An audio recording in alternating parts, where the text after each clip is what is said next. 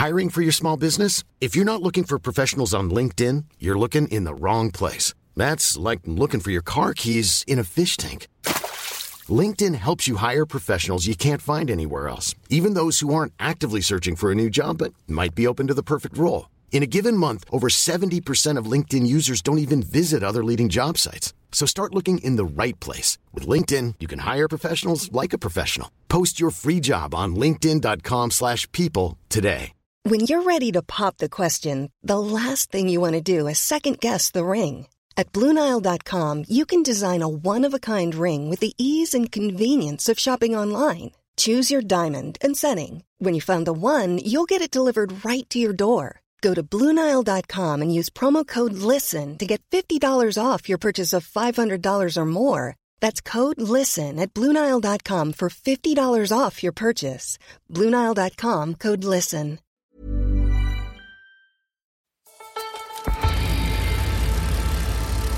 This is the Rouleur podcast, brought to you by Lacquer, bicycle insurance powered by the community.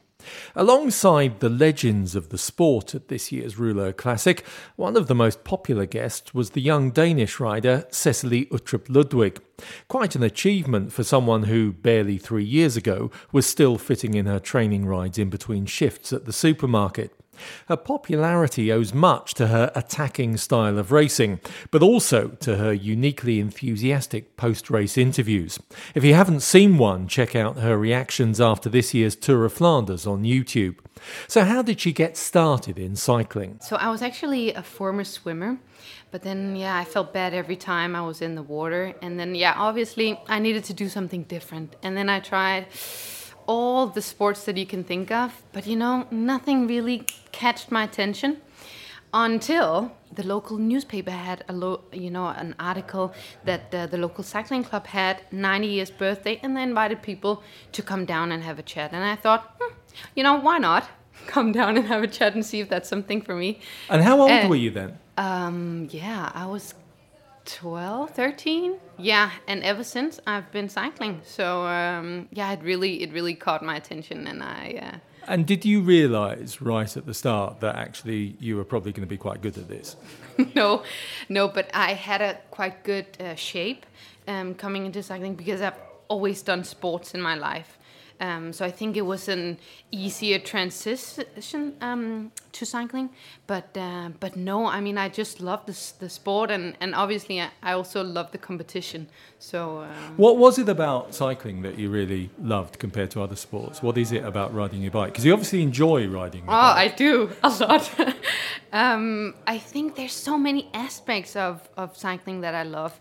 So the obvious one is that it's outside and you get fresh air and see so many cool landscapes, and depending on where in the world you travel to. And what I do also love more and more about cycling and also about racing is that there's so many aspects of cycling. Like you can become better at cornering, you can become better at descending, you can be better tactic-wise, and obviously also physically. So there's so many things you can improve, and I think that's why I love cycling so much. And how did you end up becoming a professional? Because it's not a huge scene, the women's cycling scene even at the moment. Was it a struggle to get through to the professional ranks? I think it's always a big step for a young rider, as there's no U23 category for women. So, you come from junior and riding 60, 70 Ks, and then bam, the next year, you're competing in elite and riding 140 K, so double up, and it's harder, and, the competition is stronger, and so there's no middle category where, the men might get, a bit of success in that category and slowly, move on to elite. I guess at first you get a lot of hit, or, you're not that successful, or I wasn't. But then, you believe in it because, you're like, one day I want to be one of the best, And I think that's what I did. I kept on believing, and at the end, that's what got me a contract as a pro. But 3-4 years ago, you still had a job, didn't you? You know, outside cycling in order to fund your cycling. Yeah, exactly. Because 3 years ago, I was at a Danish team, a Danish UCI team, and we didn't get any money for cycling. So I had to get money somehow, and that's why I worked in a supermarket to just get a bit of money to live, actually. Because I've only been at high school, so don't have any further education, so that's why I need it. How did you fit in the training around a job? That was also a bit difficult, because either it was like early in the morning and then getting the training done and then coming into work too late in the evening and closing the shop, or it would be obviously working in the morning and then at 5 o'clock or so, rushing back home and changing and then out while it was dark and training a lot. And, at that time I was like, this is just how it is. Or, I didn't really think of it. But when I look back, I also kind of smile like, whoa, I managed to do a lot, at that point. I know there's signs that it's getting better for women cyclists now, even just in the past couple of years. Definitely, and also now with the world tours, with the minimum salary, so the women cycling is definitely moving forward and moving in the right direction. There's still a way to go, but it's getting better and the terms of salary and stuff, we're on our way.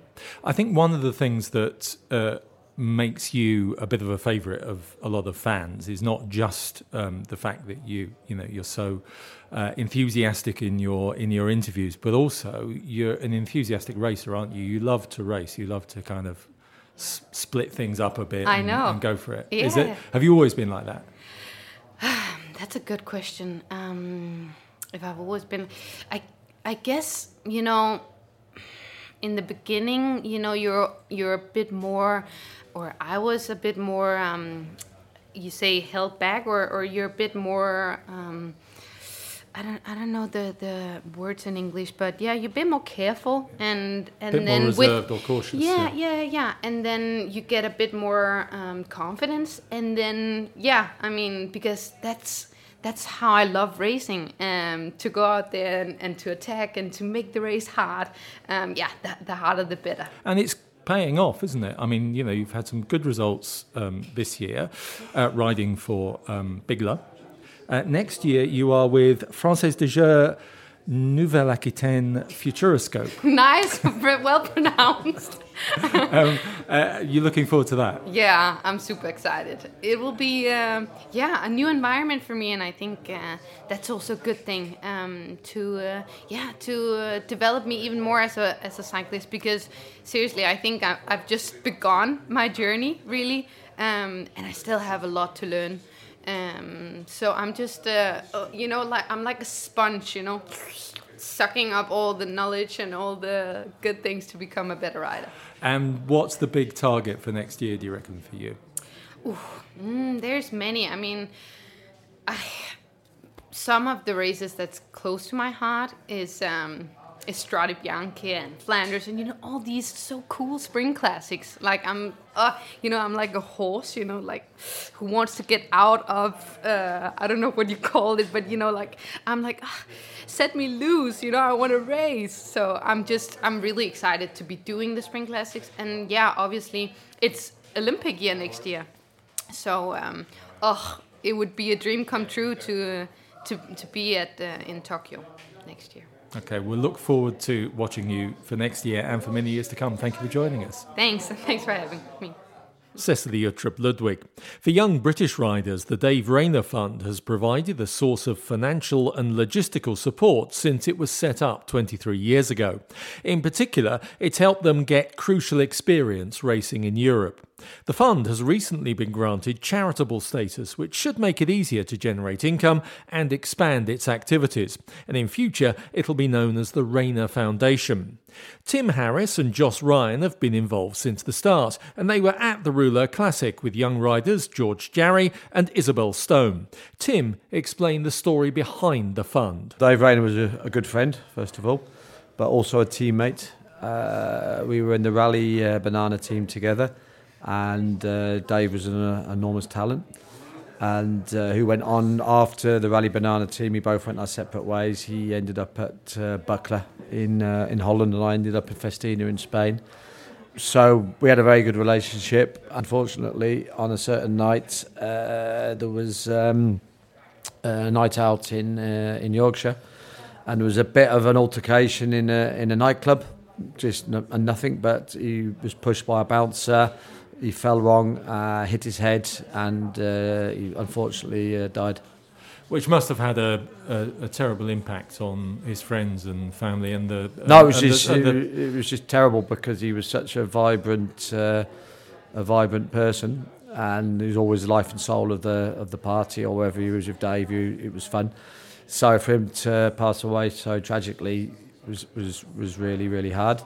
And afterwards, a lot of friends decided to make a fund. They call it the Dave Rayner Fund, just to try and get a few pounds together to try, because David raced in Italy. He'd raced in the same team as Mario Cipollini in Toscana.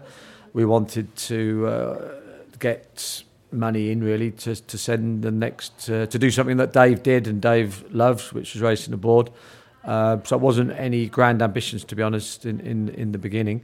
But it's gone, and then Dave Miller was the first rider who had that money, and Charlie Wegelius, who went on to be very good top riders, and that's how it's the story of how it began. Joss, since then it's helped all kinds of riders and gone from strength to strength. Do you know? Can you tell us some of the sort of big names after David Miller that have been through it? David Miller was mentioned, Charlie Wegelius. In the same era was Jamie Burrow, Tom Southam, both of them still working in the cycling business. Moving on a little bit further, we've got the likes of Dan Martin, Adam Yates, Dan McClay, Owen Doole. So a real roll call of successful British riders over the years, and the fund has just been made a charity. What difference is that going to make to your work? As a fund, you could say that we would be like a small organisation. As a charity, when we're going to be much more recognised, more professional, we are hoping to raise more money and to be able to do more. We can attract a lot more corporate money. Businesses are very interested now. We've had a few discussions already with people that are interested to donate and help us. And you and Tim run this famous house in Belgium, which has been home to not just British cyclists, but a lot of pro cyclists over the years. How did that come about? 100% by chance. When I stopped cycling or stopped racing, I'd had enough of it, really, and I went into I'd started a business in furniture in Belgium, and I bought this big house, and not with any idea at all to host cyclists or anything. And then that year as I bought it, I got to know Tom Barris because I'd raced with his father, Sid, and Tom came to live in Belgium. So I got back into cycling via Tom Barris, just at the time that I'd bought this house. And then I get a call from one of his teammates. Oh, we've got some Australian lads coming over. Would you like to host them? Well, I said, okay, we've got this house. We weren't living there. And so these Australians came, and then word of mouth went so quickly because Rod Ellingworth then brought some of the academy, which was just starting, over. So like some Mark Cavendish came, and it just snowballed from there because without any forethought of starting this house, suddenly people from all over the world were just calling, because to this day you can more or less race every day in Belgium. So this is the only country really that you can get off the plane with your racing licence and start racing that afternoon. And so it's very, very simple to race. If you go to Italy, France or Spain, you have to be part of a team. Belgium is still really a really good starting point for foreign riders, and that house that we have was just like a place where people could stay while they were racing. So, Izzy Stone, you're a Dave Rayner supported rider, and you've actually been doing some racing in Belgium, as Tim was explaining, haven't you? What's that been like? I've been there for the last 2 years, with help from Dave Rayner Fund, of course. And for the first year, I definitely found it very hard. It was a shock to the system, and you get your head kicked in, week out, until it clicks and you learn what you actually need to do to survive, basically. Is it the racing or the conditions or a sort of a combination of it? All of the above. So the racing itself is very hard, but also moving out of home for the first time, learning how to cope, surviving on your own, basically. And if you're living on your own in Belgium or with teammates or with friends, it's kind of the entire thing. If the first year I was out there, I lived with some friends and then had to move to a different house, and then it was with some new people I didn't know so much. And it was just getting used to the changes in the life while trying to be consistent on the bike as well. And then learning from the first year, I made sure that off the bike it was all fairly consistent with where I lived, how I was getting to races, where I was going to a food shop, things as simple as that, to just make sure that everything was perfect for the day I come to race, that I know I'm fully prepared for that race and have given myself the best possibility for the best result, basically. And the challenge of racing in Belgium in particular is the weather, isn't it? Well, yes. Weather, crosswinds, but also just even if you're just doing a Kermesse race, the people that turn up are not only just your club riders. You can get UCI riders, World Tour riders that turn up because that's their local race, and you're racing against the best people in the world in a small local race. So it's the best preparation for when you do then move on to do bigger UCI races where there are big teams there, big riders there, and it is a whole new ballpark. And what difference has the Dave Rayner funding made to you over the past couple of years? It's brilliant. It's given me the best opportunity to fully commit and to ride full time, to give myself the best possibility to be able to ride my bike to the best ability I can. And without it, it definitely would have stunted my progression. And I feel like having the fund helping me for the last 2 years, I go into the season giving it everything I have during the winter, knowing that I now have the opportunity to be as prepared as I know I can be because of the opportunity the fund has given me by supporting me, so I don't have to work. And everything I do, I train hard when I'm on the bike and rest as best as I can to make sure I am perfectly recovered for what I'm then doing next. George Jarry, you've spent a couple of years in Spain, where I imagine the weather's slightly better, but the racing is also pretty challenging, isn't it? Yeah, that's right. So I was in Spain for 4 years, 3 of which supported by the fund. And the fund, just like Izzy was saying, has allowed me in that time to really make the most of the opportunity. I didn't have to work. I could live as a full-time cyclist, which gave me a chance in the races. And I got a lot out of the experience, like Izzy was saying, about organisation and things like that. And I've come to the end of my 4 years and things sort of haven't worked out for me in terms of achieving my goal of becoming a professional cyclist. But I've had the opportunity to sort of learn a language, and I've got into rider coaching and things like that. And I think it's important as well to talk about the fact that the fund doesn't pretend to be a golden ticket to the pros. It's really inspiring for us to hear all the names that have come through the fund to make it to the World Tour. But the fund is for riders who may be doing it anyway. It's just to make sure that they have every opportunity of making a success of it. And for me, now I can come to events like the Rouleur Classic and be around races and be entirely at peace with the fact that I tried my best and gave it my all. There's no regrets, there's no doubts if I'd have had different opportunities. Because you've got to prove, I guess, to the Dave Rayner Fund beforehand that you are serious about it, that you're actually putting the work in and you are going to be committed to it. Yeah, for as much as the fund supports riders, it's very important for those who apply to be able to say what team they're going to, where they're going to live, to show the fund that you've got a clear idea that this is what you want to do. And then this is to sort out people. It's meant to be. It's not meant to be a professional team. You're meant to be hungry to get to the next stage. It's not meant to be. It's not meant to be a safety net or a cushion. It's meant to be just something that allows you to make the most of the opportunity that you've worked hard for. And what was the big sort of difference for you when you went across to racing in Spain? What were the big challenges for you? Well, first of all, I'd started racing at Herne Hill Velodrome on the track, so there was the transition to the road. And the main challenges for me were sort of coordinating with the team, because in the first team I was with, Caja Rural development team, we had maybe 30 riders on the roster, and only 7 would go to a Spanish Cup race, for example. So the rest of the team would be left without a race that weekend. And either you could be the best, which I wasn't, and I was also the youngest. So I had to make sure I offered a lot to the team in terms of support, make sure I could communicate with other riders, show that I was a good worker. So the first thing there was learning the language, and it wasn't something I thought much. I just thought, I need to learn the language in order to make a success of what I'm doing.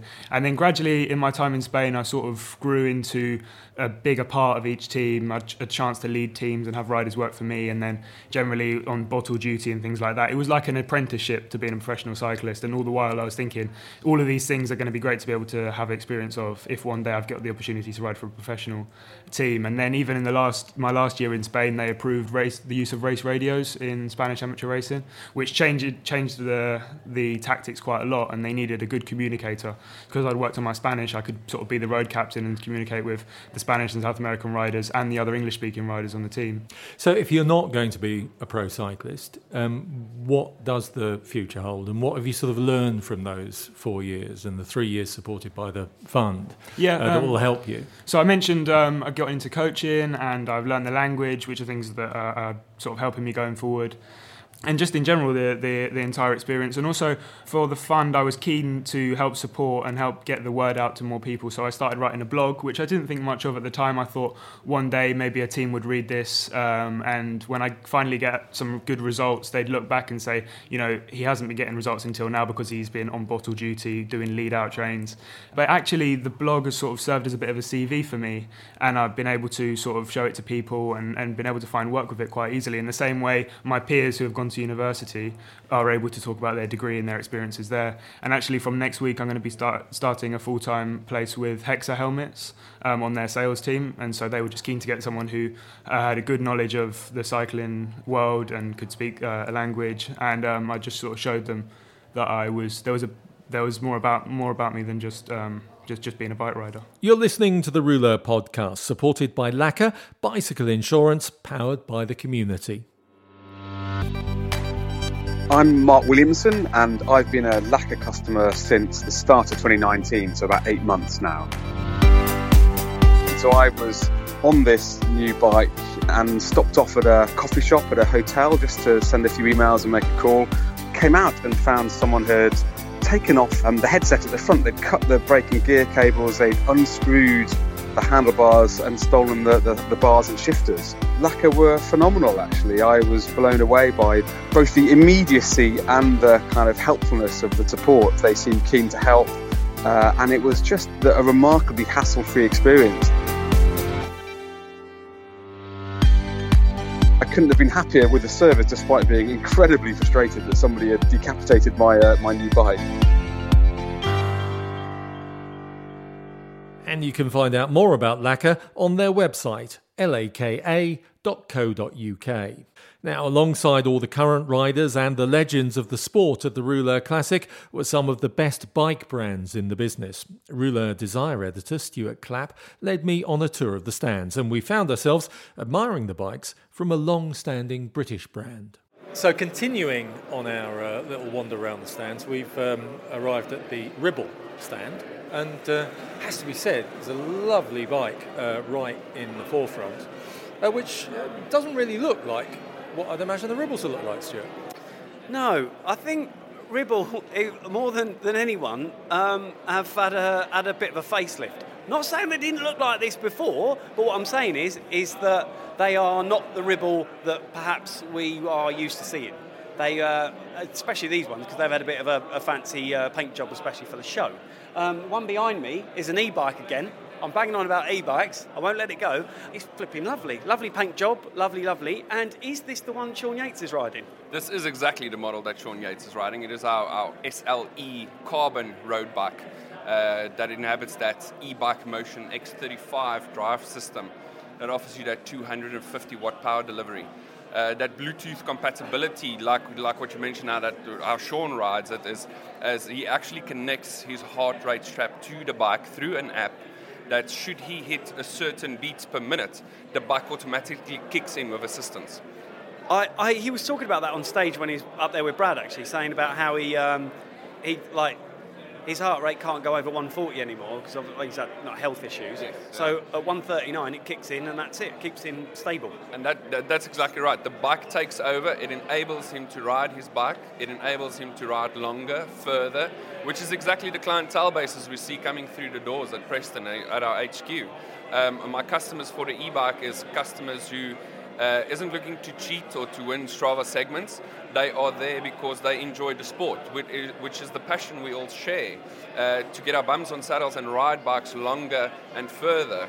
And that's the purpose of the bike, is to enable those people to ride it.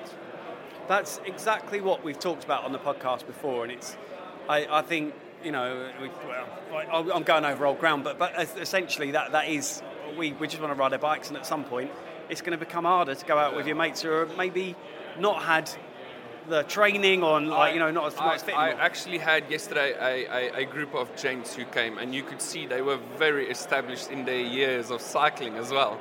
And they came and looked at it, and they couldn't believe what they were looking at. I had to take it down, and I had to assure them that, listen, this is an e-bike. This is how it works. He picked it up. He's like, but I can pick this up. I can pick it up onto my roof carrier.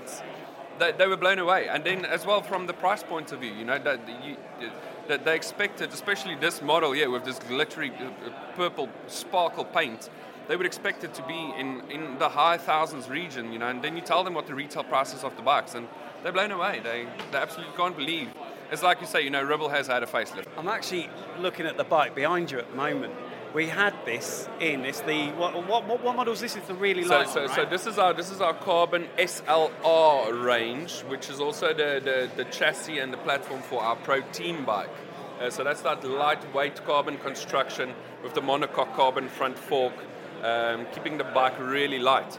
This display model, which we've made once of, especially for the classic show, is that 24 karat gold leaf paint on that blue marble, that custom blue marble, coming in at 5.6 kilograms. It's just to showcase what we actually can do at Ribble. We say that we are real bike people, and we design your bike your way. So if that is your way, then that's your way. THM cranks. Yeah. You're not mucking around if you're having them on there, are you? No, lightweight wheels, so yeah. Beautiful. Looks really good. Awesome. Shane, thanks for your time. Thank you. Cheers, buddy. Take care. See you later. Jacco van Zittert of Ribble talking to Stu at the Rouleur Classic. And that's it from this Rouleur podcast. We'll be back in 2020. We'll see you then.